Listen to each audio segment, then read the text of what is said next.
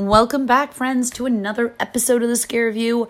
I'm your host, Cass, and this week's episode, I thought I'd take things a little lighter, just air with a little side of fun instead of the usual dark and eerie, dreary, podcast that is horror. But who's complaining? I mean, it's definitely something I love. I love all aspects, so definitely would never bitch or moan about anything horror. Just better than real life sometimes. But I feel this one in particular was underreported, at least to me. I remember seeing it, but I didn't hear lots about it, and it just kind of faded off the radar. But I feel that this needs to become definitely a quick cult classic, because it's definitely something unique and definitely something quirky. So without further ado, let's take a look at Ready or Not. I'm gonna start the count. Good luck.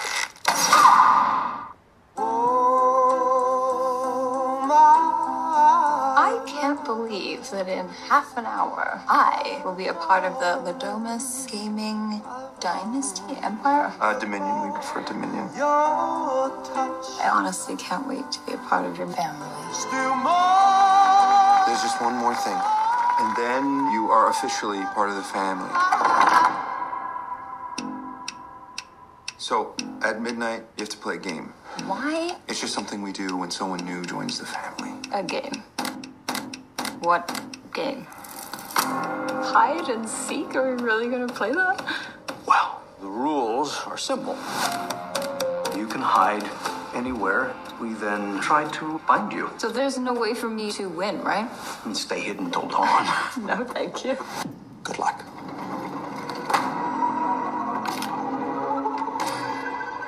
What the hell is this? How old is this thing? I know you're in here. Oh, Jesus. You shot the maid. Does she look like she's wearing a giant white wedding dress, Emily? Holy shit! I had to play along so that I can get you out. It's insane. They think they have to kill you before sunrise, or something very bad will happen to the family. If we don't find her and perform the ritual, we're all dead. Found her. God damn it! Emily! I don't know what I'm doing!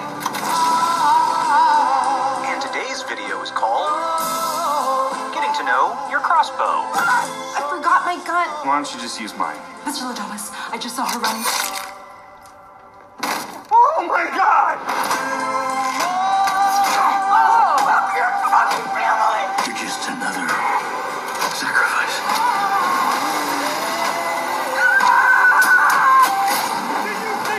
This is a fucking game! Yes, hide and seek. Remember? I wanted to get married. No, I'm sorry. I'm sorry.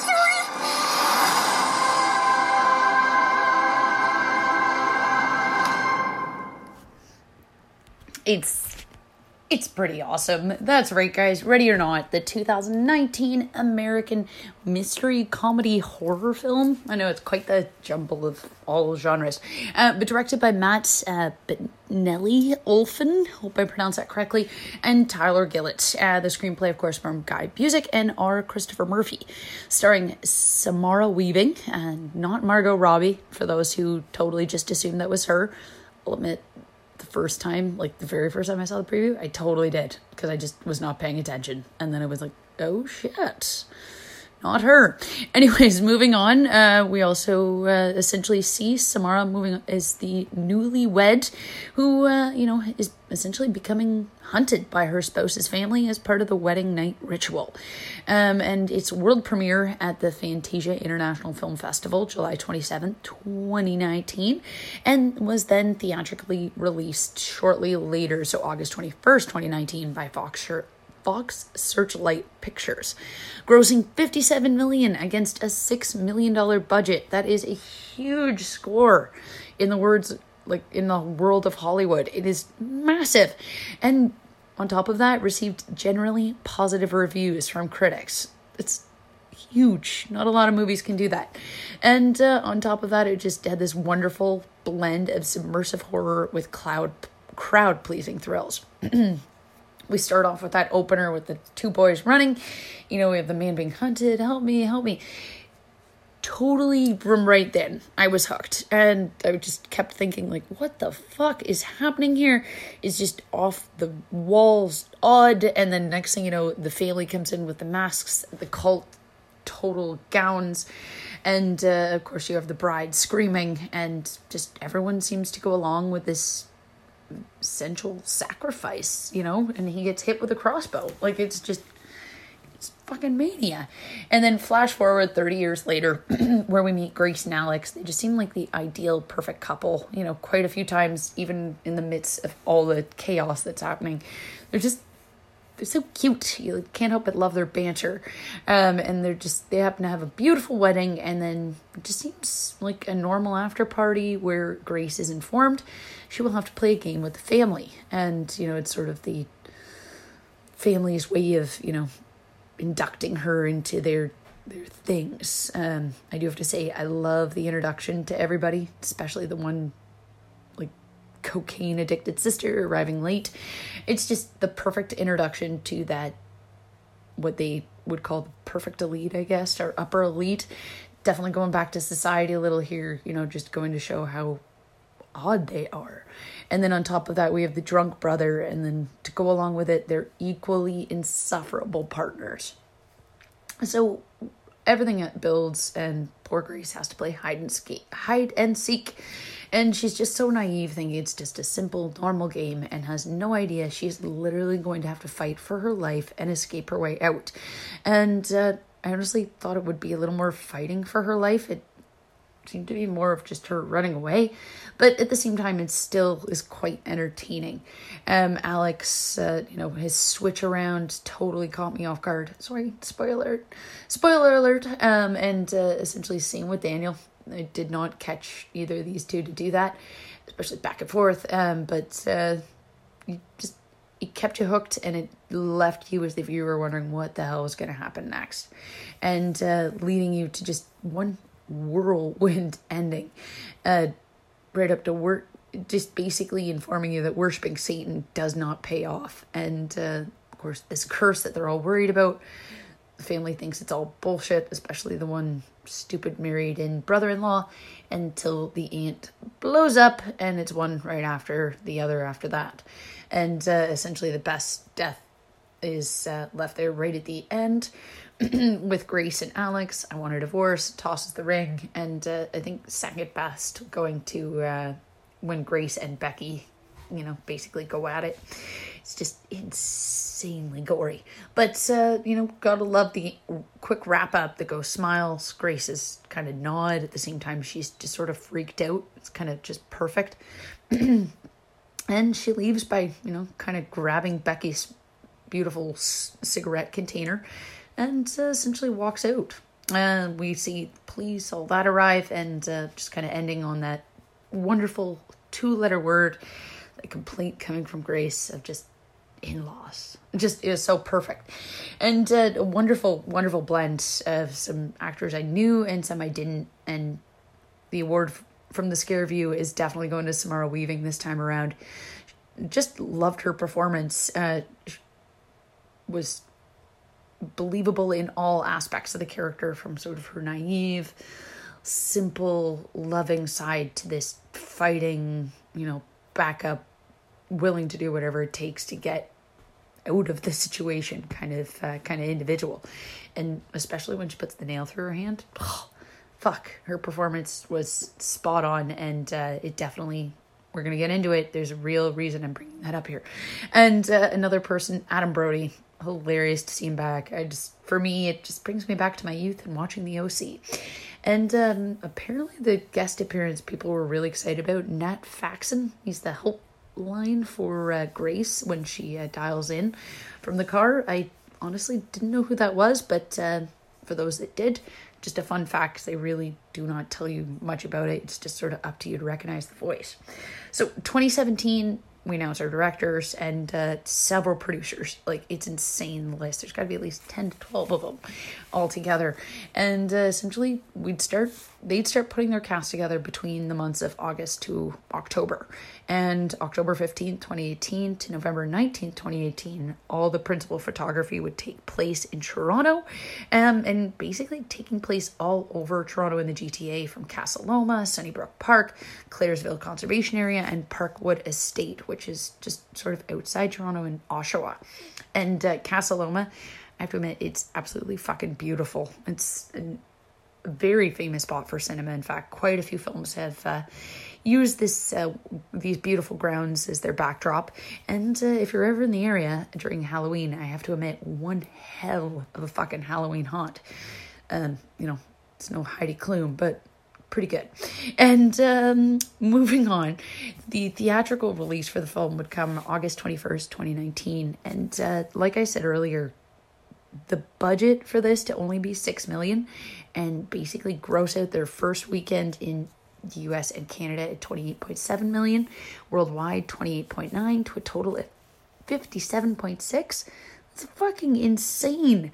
I mean, they were only projected looking at about 6.5, and that's sort of, when they project, they're expecting to lose money if they guess that low.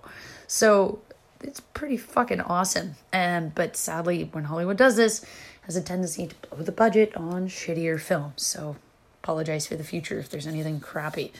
And, the good news with the small budgets, wonderful cast, all the hard work that went into this, it shows, holding 88% on Rotten Tomatoes. And essentially the main review looking as this perfect amount of subversive and darkly funny. And I just can't help but agree. It's wonderful. Great use of 90 minutes.